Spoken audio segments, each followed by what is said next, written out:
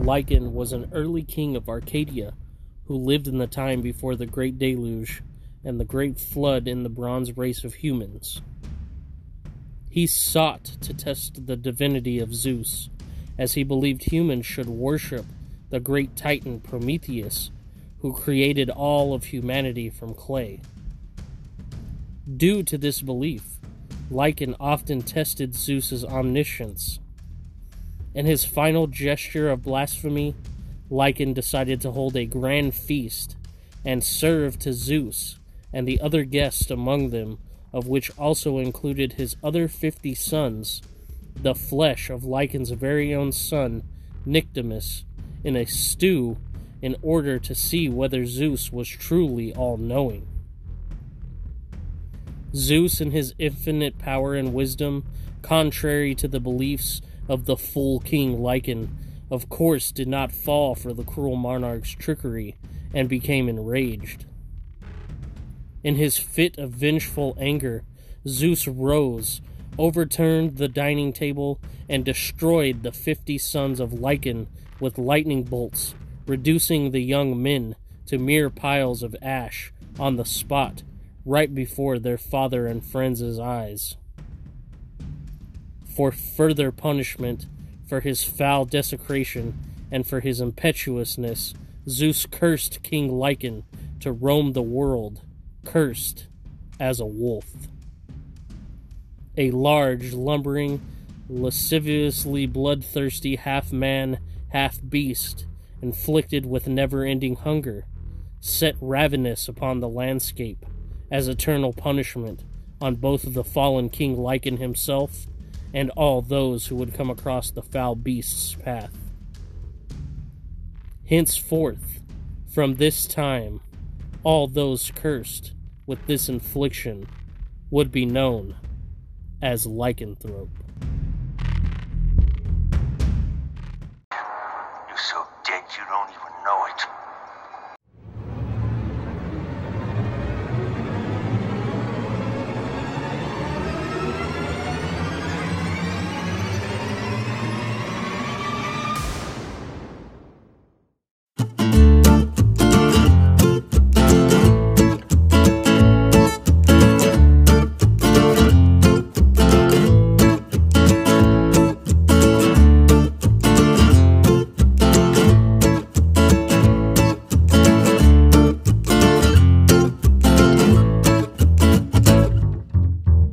The devil said, sit and have yourself a glass. He said, I know you're angry right now, but the feeling will pass. So keep your cup tipped up when you're feeling down low. And when you finally forget your purpose, you'll be stumbling on down my side of the road. Oh, you know it ain't good for you to keep going on like you do. Time's running away and it's running fast. Whoa, said I know. I used to walk down the very same road, and if I could, I'd give you some advice. See, he don't care about you, all the good or the bad you do know.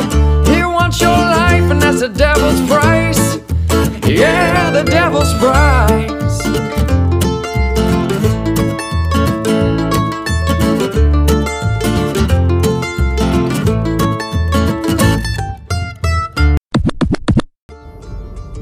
I am the trailer park monster J.D. Hutchins, and you've just entered my dwelling and stepped inside the monster's lair. Enter if you dare, survive if you can. Welcome back once again into the monster's lair. I'm glad you can make it, and I'm very pleased to once again accommodate visitors into my dwelling. In this edition of the show, as you heard from the cold open, I have an ancient tale for us to explore that has endured the test of time and pervades to this day in popular culture. Depending who you speak to, some may even say this tale is no myth at all, but an origin story of a very real, very dangerous, and very terrifying beast comprised of tooth, claw, fur, hunger, and hatred. It is a story rich in variation, with a long history dating all the way back to the ancient time of the Greeks, and is a story that conjures up instant images, feelings, and imagination in the mind's eye of the listener. In this episode of The Monster's Lair, I will be telling the tale of one of the world's oldest monsters there is, and will be telling the tale of the history of werewolves. So without further ado, let's dive even deeper into the depths of the lair and learn about the curse of lycanthropy.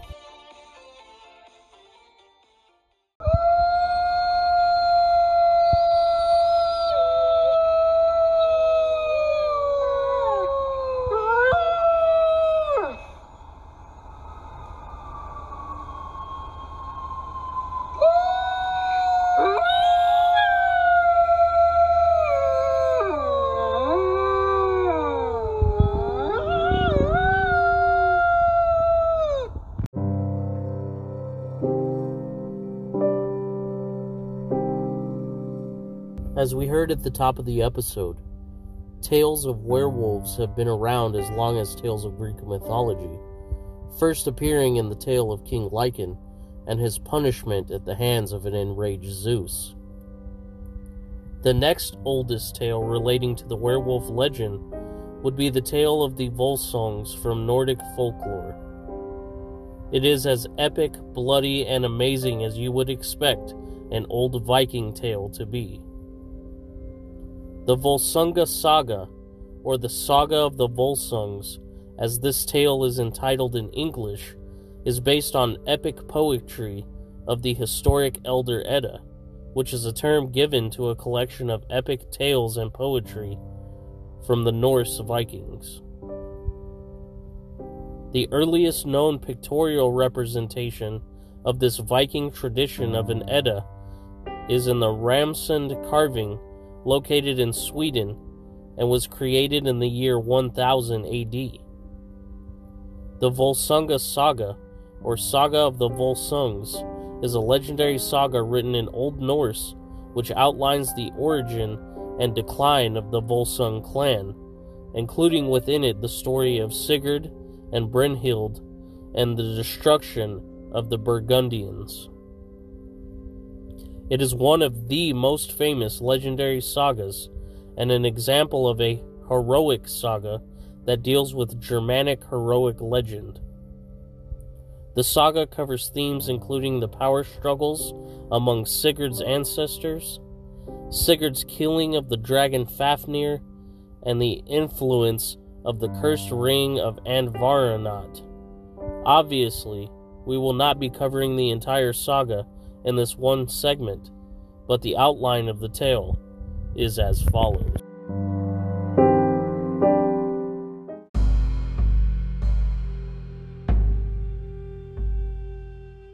The first chapters of the Volsunga Saga tell of generations which came prior to Sigurd, beginning with Siggi, a rumored descendant of the Viking god King Odin, and a man banished from his homeland by the King Siggeir for murdering his neighbor's thrall, and as further punishment for such deeds, his family was killed.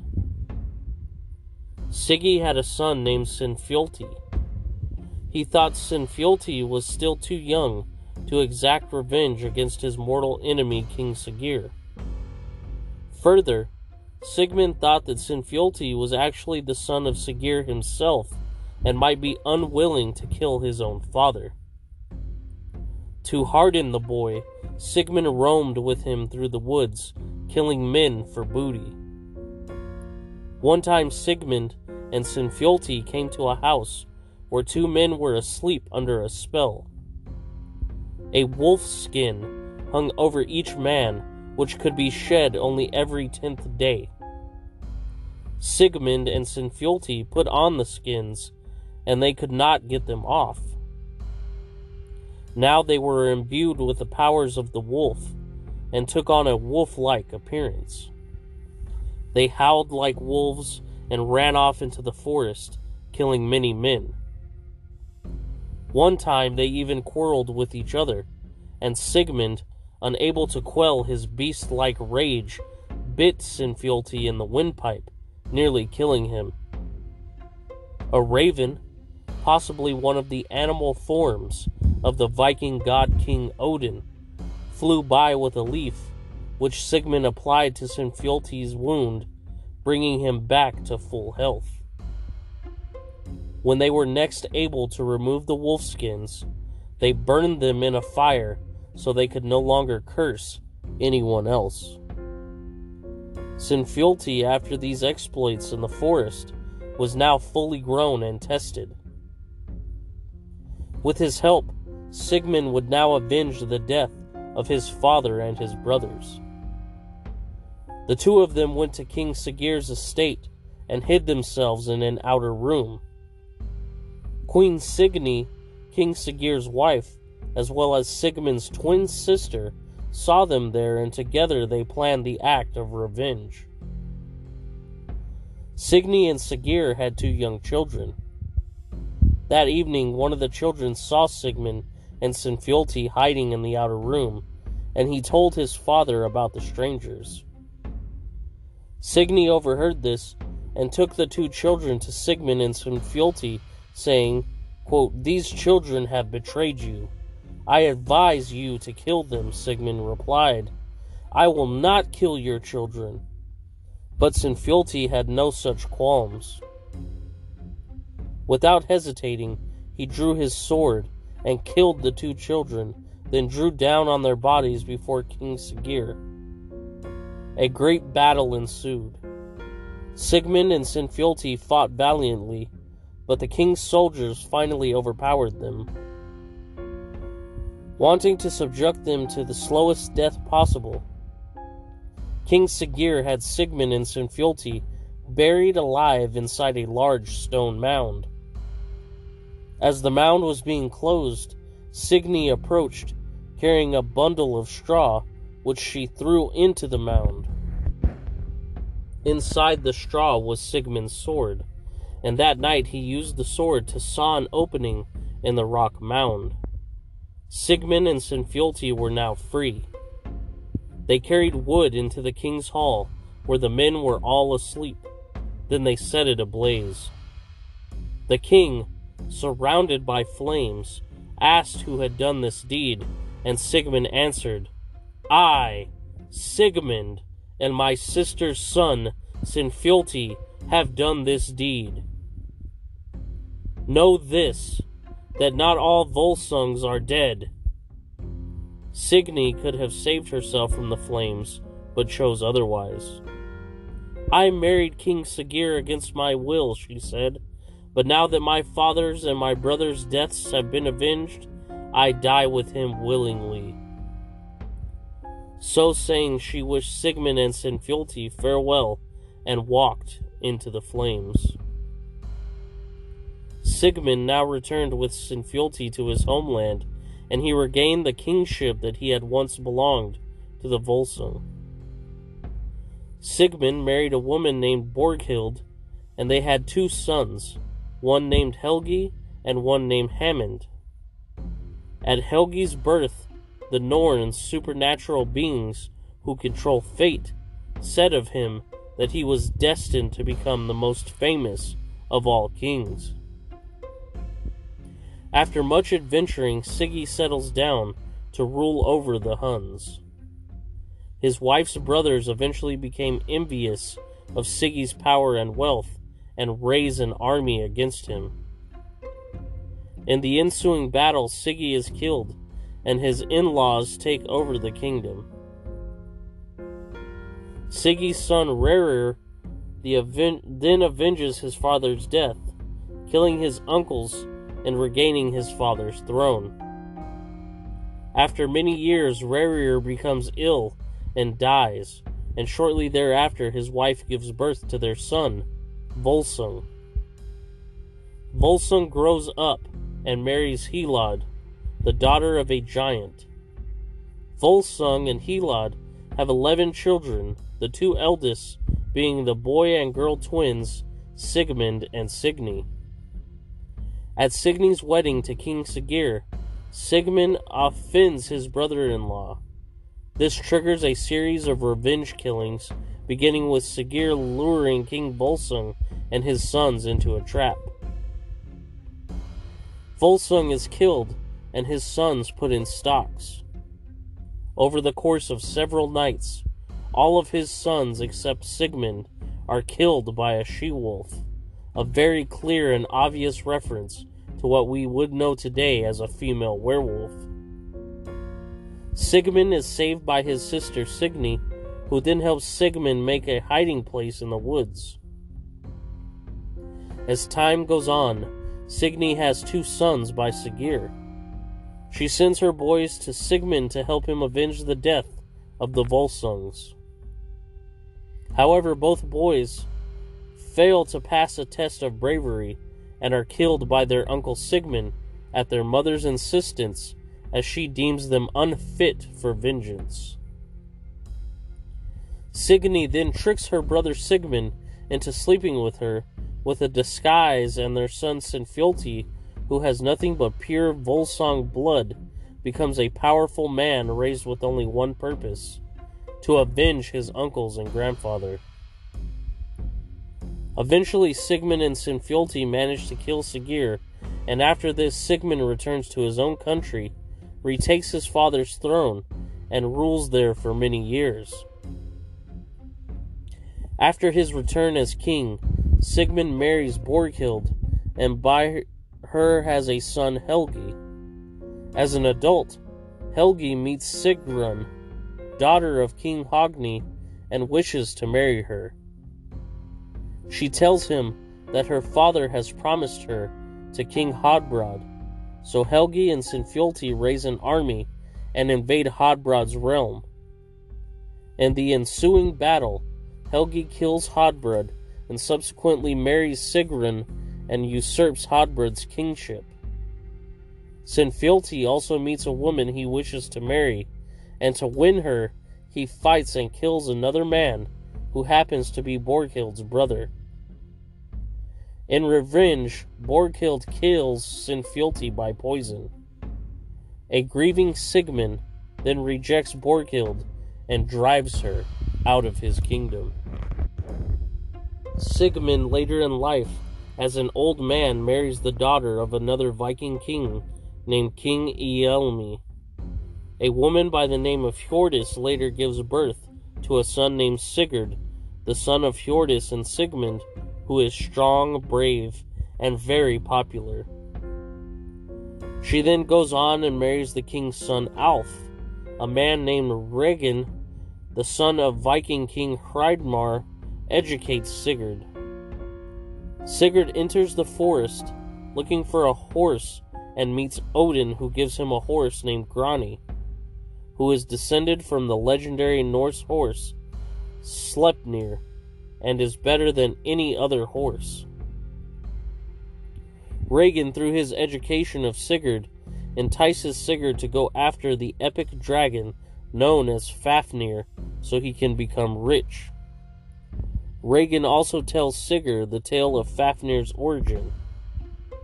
Regin's father, Hreidmar, had 3 sons: himself, Otr, and Fafnir. All 3 sons were gifted with the ability of shapeshifting.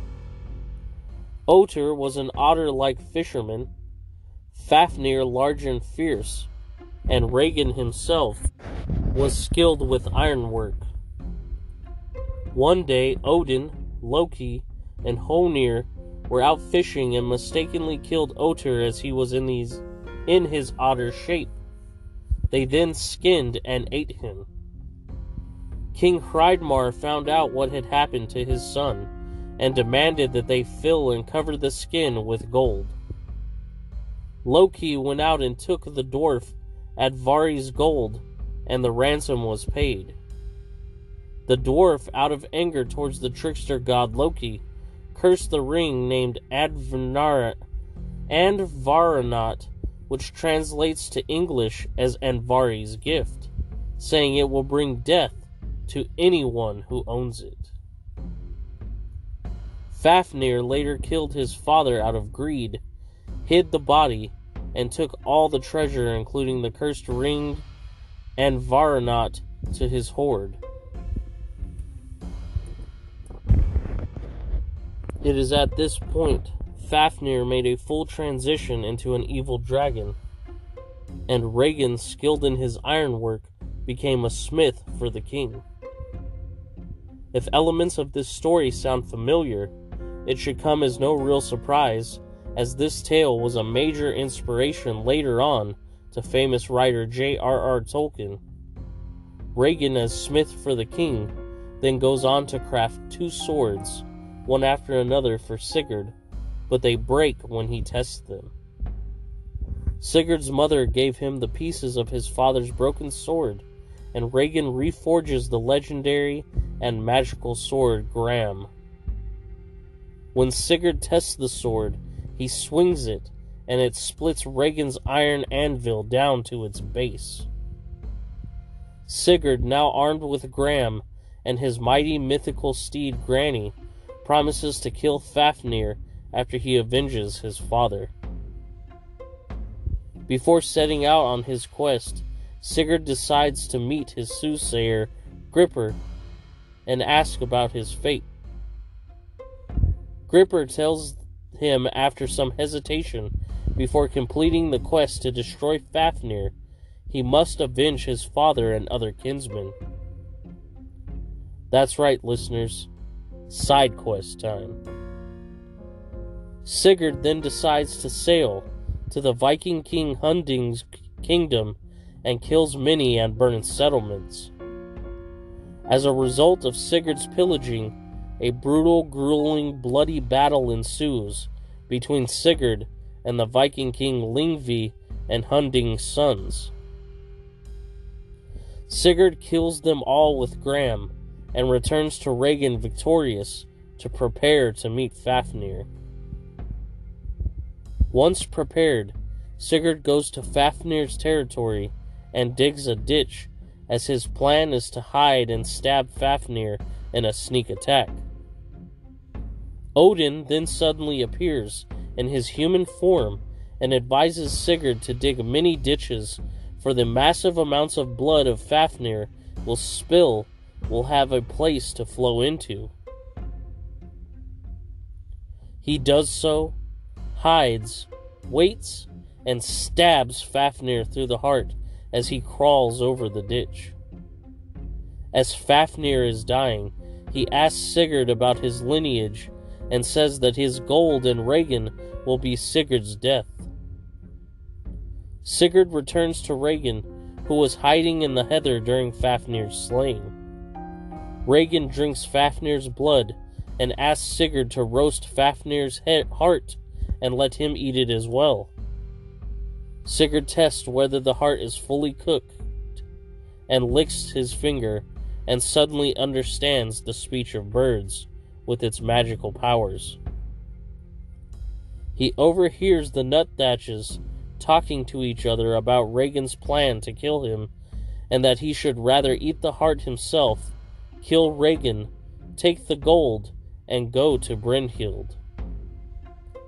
Sigurd kills Regan, eats some of the heart, takes as much treasure as he can carry, including the Helm of Terror, an Icelandic magical stave, which is a symbol or rune used in magical practices, as well as the cursed ring and Varanat, and rides off on Grani. Sigurd then decides to ride to the land of the Franks, and finds on his way a sleeping warrior. He removes the helmet and discovers it is a woman, and cuts her chainmail open. She wakes and tells him Odin stabbed her with a sleeping thorn and mandated that she must marry, but she refuses to marry any man who knows fear. The woman is named Brynhild, and she gives Sigurd beer and recites a poem about how to use different magical runes. Following this, Brynhild gives Sigurd several pieces of sound advice on how to navigate society and survive, and they agree to marry each other. Sigurd rides to the estate of Heimir with Brynhild. Heimir is married to Beckhild, Brynhild's sister. Sigurd catches sight of Brynhild weaving a golden tapestry in the castle. King Giuki is married to Grimhild, who is skilled in magic, and their sons are Gunnar, Hogni, and Gudrun. Their sister, Gudrun, has a dream about a golden hawk, which Brynhild interprets as her future husband. They then talk to Sigurd's excellence and the prophecies about him before his birth. Then Gudrun has a dream about a handsome stag, which Brynhild interprets as Sigurd and prophesies she will marry, but soon lose Sigurd, marry Attila the Hun, lose her brothers, and then kill Attila. Sigurd comes to Giuki with Grani and all his treasure. Grimhild gives him a drink, and he forgets about Brynhild. Gunnar and the others swear brotherhood with Sigurd, and he marries Gudrun. Gudrun eats some of the dragon's heart and bears Sigurd a son, Sigmund. Meanwhile, Grimhild encourages Gunnar to marry Brynhild. Sigurd and the three brothers ride to King Bodlil for Gunnar to ask for Brynhild's hand. She is inside a hall surrounded by fire. Sigurd and Gunnar exchange shapes, and Sigurd goes and asks Brynhild to marry him as Gunnar.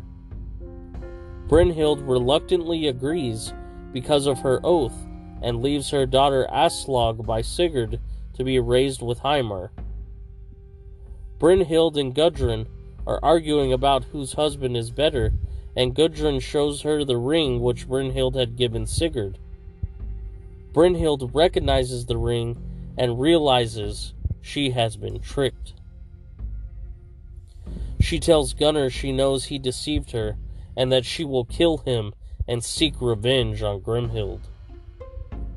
Brynhild takes her to her room, and Sigurd comes to try to make amends by asking her to marry him, but she doesn't accept his offer and instead wants to die and bring doom upon everyone involved. Drama queen. Gunnar consults with his brothers whether they should kill Sigurd and keep Brynhild or not. They decide to give snake and wolf's meat to Guttorm to turn him violent and kill Sigurd. He goes into Sigurd's bedchamber and stabs him while he is asleep. Sigurd wakes up and before dying throws Gram after him as he leaves, cutting him in two. Brynhild laughs when she hears Gudrun sobbing, and Gudrun tells Gunnar he made a big mistake by killing Sigurd. Brynhild also tells Gunnar he has made a mistake and stabs herself, and before she dies, foretells the rest of Gunnar's and Gudrun's future. Gunnar fulfills Brynhild's last request, that he put her on a bonfire with Sigurd, Guttorm, and Sigurd's 3-year-old son. Everyone mourns Sigurd's death, and Gudrun runs away, ending up with King Half in Denmark. Grimhild finds Gudrun and orders her to marry King Attila the Hun against her will, which she does unhappily.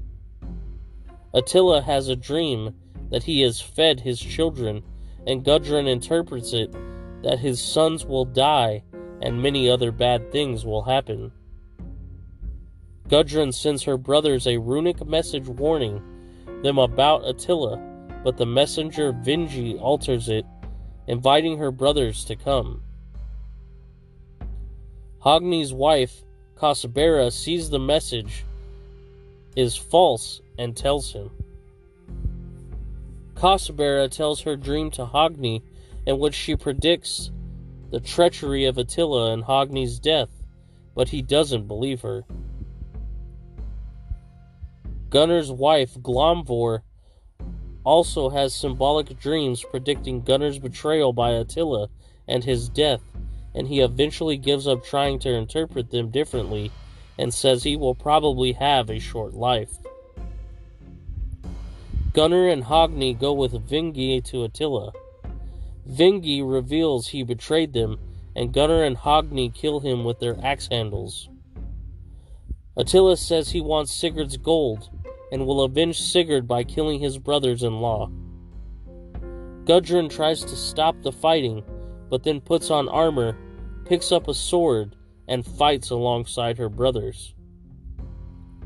Many of Attila the Hun's champions are killed. Of their army, only Gunnar and Hogni survive and are captured. Hogni's heart is cut out and shown to Gunnar. Gunnar is placed in a snake pit, and Gudrun brings him a harp, which he plays with his toes. All of the snakes fall asleep, except one, which bites his heart and kills him. Gudrun and Attila hold a funeral feast. Gudrun kills Attila's 2 sons and gives their body and blood and hearts to Attila to eat and drink.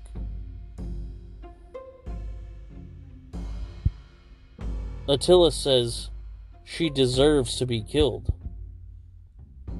Hogni's son, Niflung, wants to avenge his father, so he and Gudrun stab Attila while he is asleep.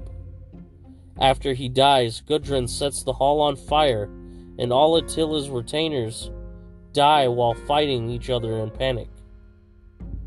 Gudrun and Sigurd's daughter is named Svanhild and is radiantly beautiful. Gudrun goes to the sea to drown herself, but gets swept away onto the court of King Jongar, who marries her.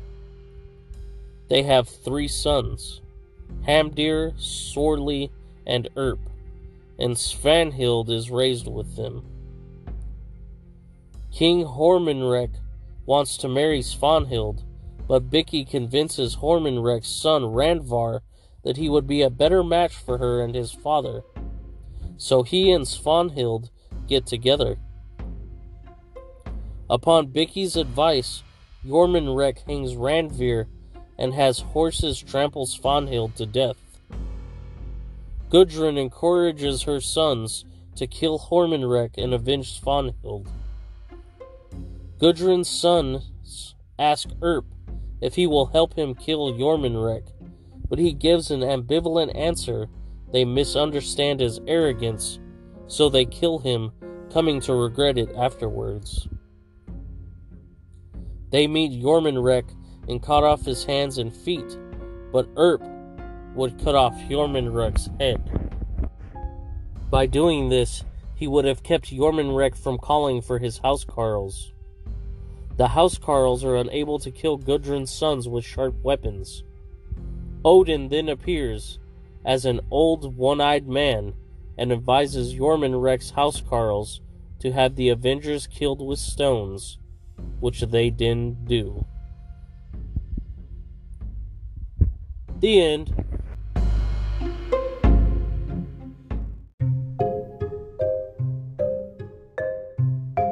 Yeah, that's how insane Nordic Viking mythology can be when it's read unfiltered, uncensored, and how it was written.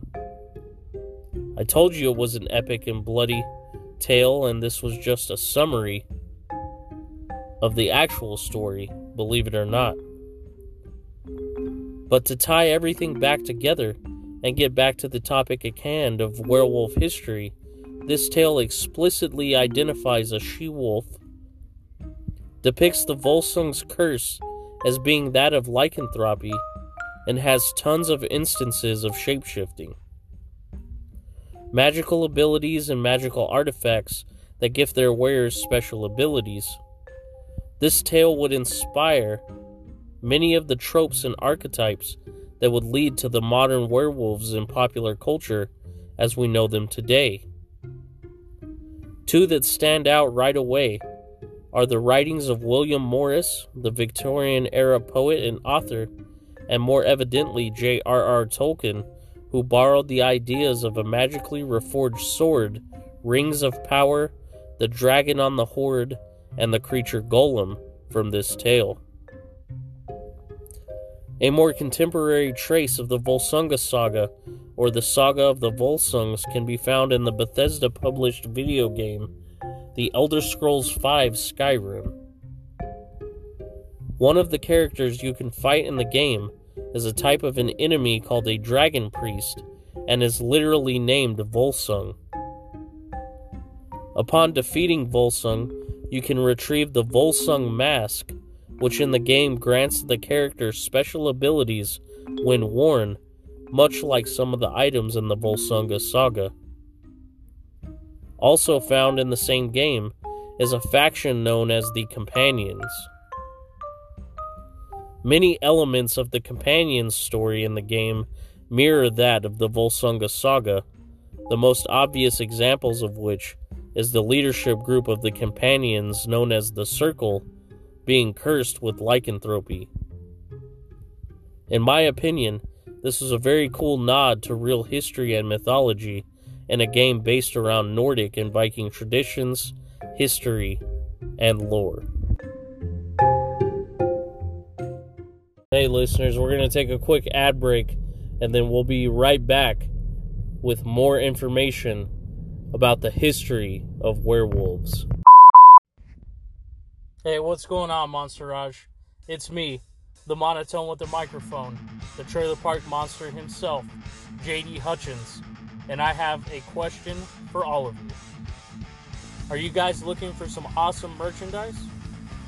Well, look no further than Burial 13. Burial 13 is a streetwear brand from right here in Fresno, California, my hometown, and they have some sick, badass, awesome horror and comedy themed designs for your shirts, shorts, and other apparel. I'm happy and proud to announce that the Monsters Lair is an ambassador for Burial 13 apparel. And by being an ambassador, I can offer all of my listeners a special discount code. That code is TML10. Once again, TML, the Monsters Lair, 10, the number 10, 10.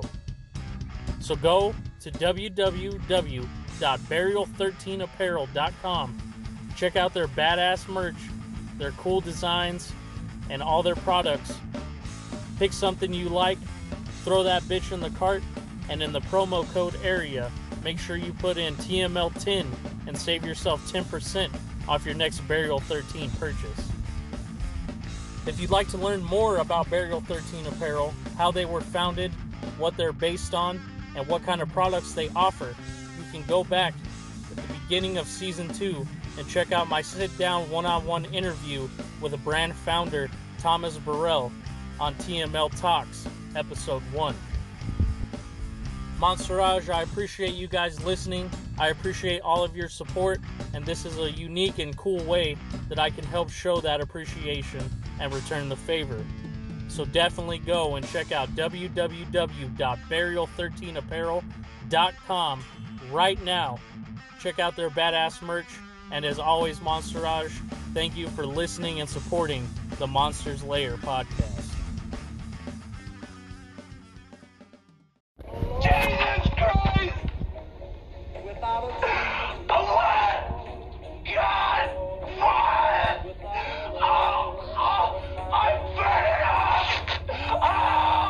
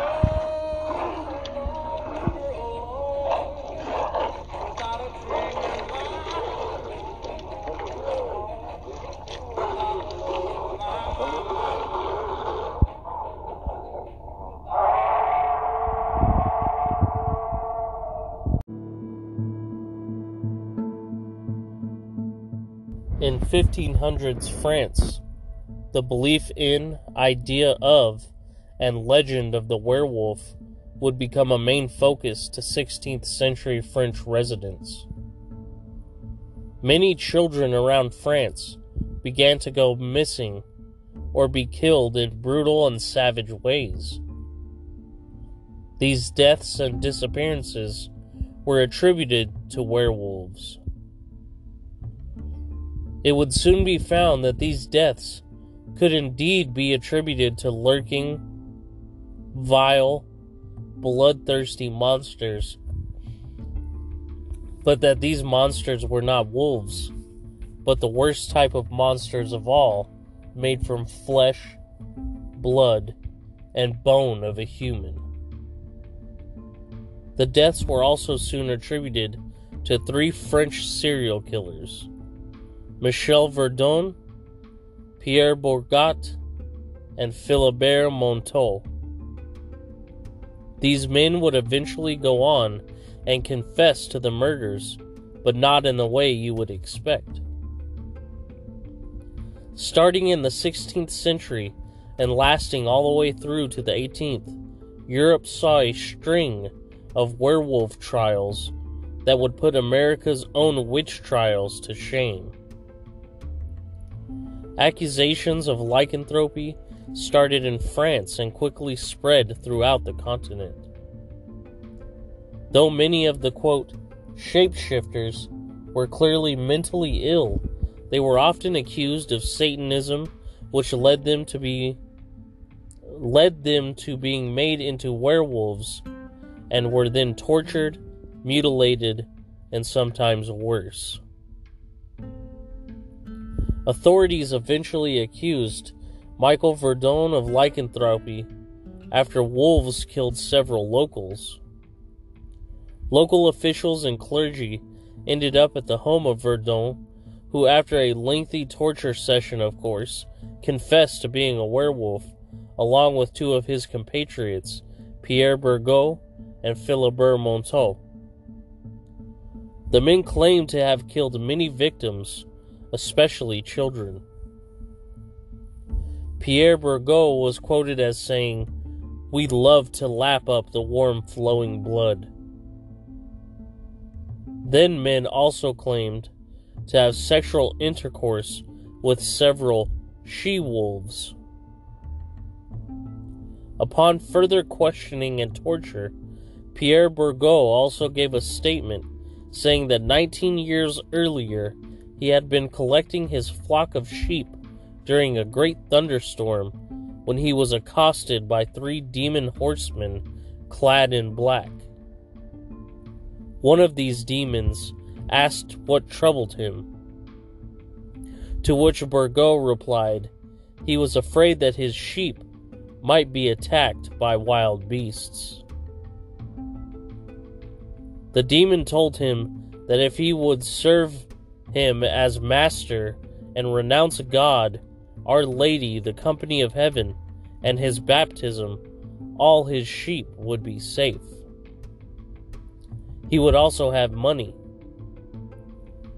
Bourgat acknowledged the demon. Later, in company with Michael Verdun, he attended a sabbat of warlocks, where he stripped naked and was anointed with an ointment, after which his limbs became hairy and his feet like those of a beast, according to the man. Verdun also changed his form, and they both ran like the wind. In the shape of wolves, they pursued and attacked children and committed other hideous crimes.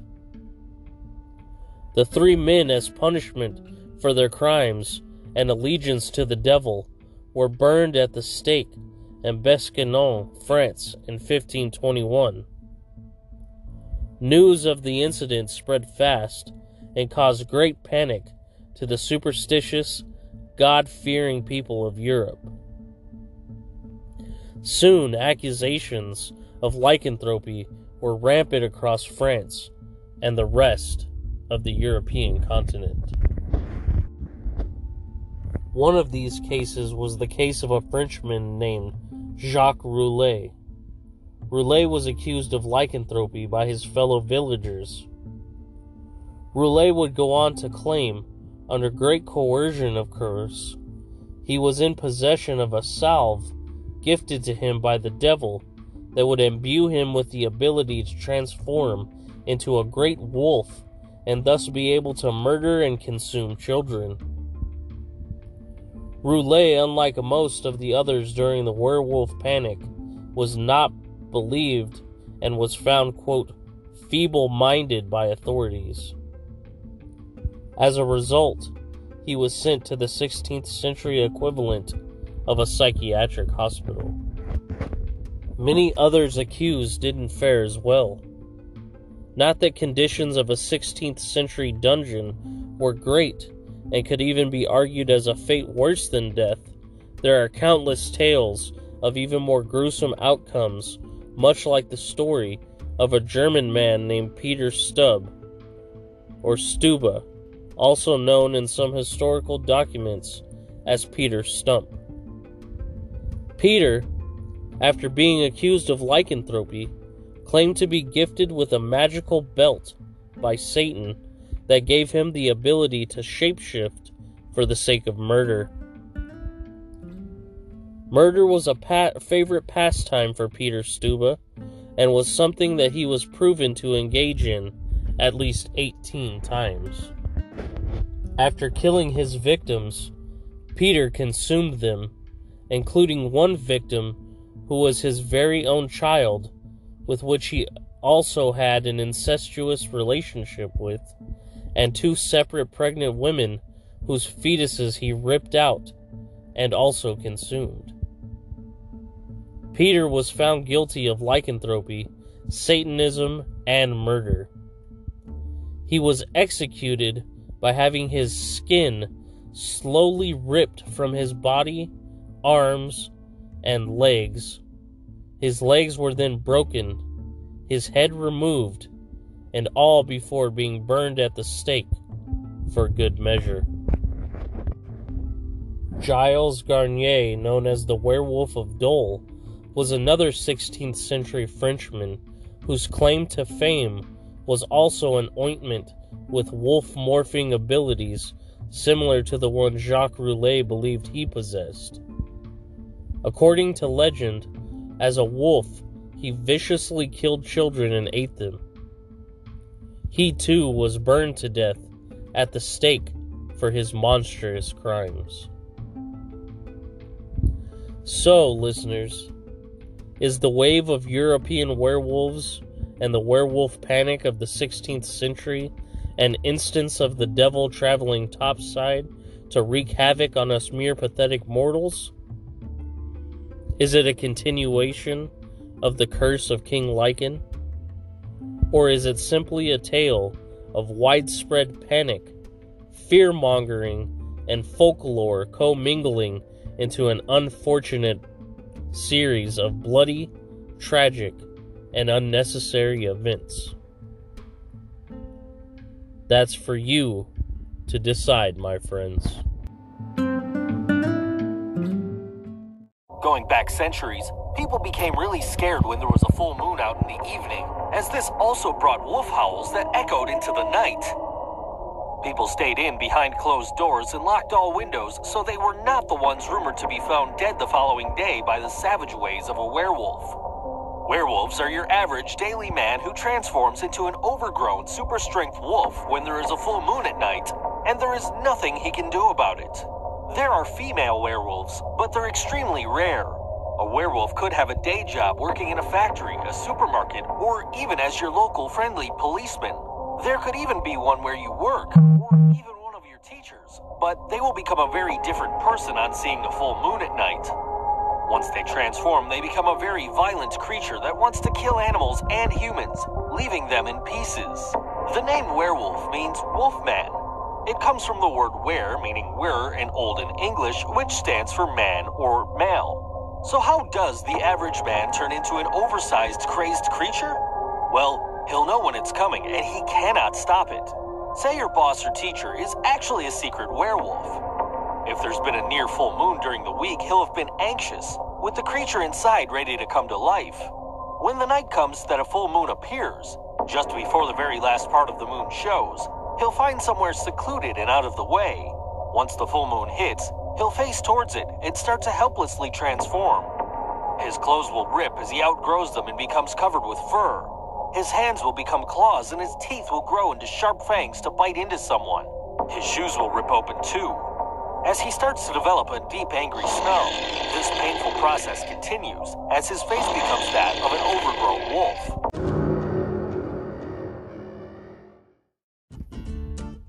The Monsters Lair podcast is made possible by the following people whom I'd like to credit. Logo and cover art design, Chief Alan Bailey. Music, sound beds, sound effects, and audio go to the following people. First and foremost, I'd like to thank the band Poor Man's Poison from Hanford, California for allowing me to use their song Devil's Price as the official Monsters Lair theme song. Poor Man's Poison consists of Tommy McCarthy, Ryan Hacker, Mike Jacobs, and Dustin Medeiros. Additional credits go to Polly Manners, also known as The Bearded Breed, host of the Bearded Breed podcast, and frontman for Metal Messiah, for allowing me the use of songs from his band. The Mad Thinker, Mike Morgan, for original beats and sound beds. Find him on Instagram at Mad Thinker with the number 3 in place of the E. Credit also goes out to Zachary Mueller, the owner of Void Productions, for background music, sound beds, and sound effects. Special thank yous go out to the following people. My wife, the dark, lovely, and witchy Christy Miller, for constant support and understanding of me doing this passion project. My daughters, the Heathens, Haley and Harper. My partners at the Myriad Podcast Network, the Bearded Breed, Polly Manners, the Dark Knight, Brandon Davis, Danklord Trap God, Christian Miller, also the bass player for the Moonjacks, the Nerdsman, and Abyss, aka Zachary Mueller of Void Productions. Thank you to Thomas Burrell and Burial 13 Apparel for support and appearances on the Monsters Lair. Shout out to Huvi Desayuno and Big Ren the Legendary from the Hard Camera Podcast for supporting the show and always shouting out my show on the air. Rest in power, Tom the Nightmare, Thomas Cunningham, the Monsters Lair former co-host and my longtime friend. And last but certainly not least, thank all of you, the listeners, for always tuning in and for your continued, constant support of the Monsters Lair. Thank you. The Monsters Lair is a proud member of the Myriad Podcast Network.